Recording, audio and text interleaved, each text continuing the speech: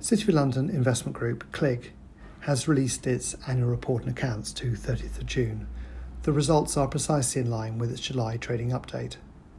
The final dividend per share, as expected, is 22p, which is the same as last year, making a total dividend per share, including 13.5p special, of 46.5p.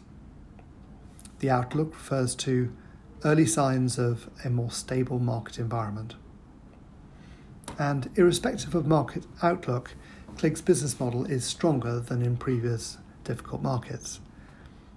For example, the emerging markets closed-end fund business is only 40% of group funds under management.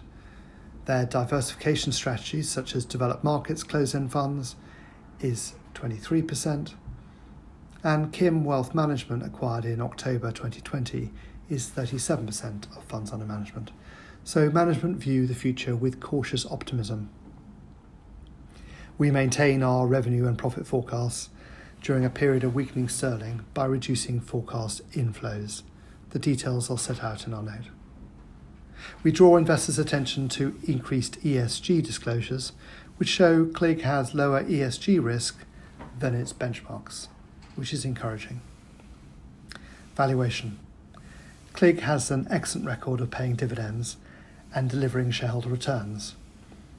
At £4 a share, it's trading on an 8% prospective dividend yield and price-earnings ratio of under 10, despite having £23 million of net cash.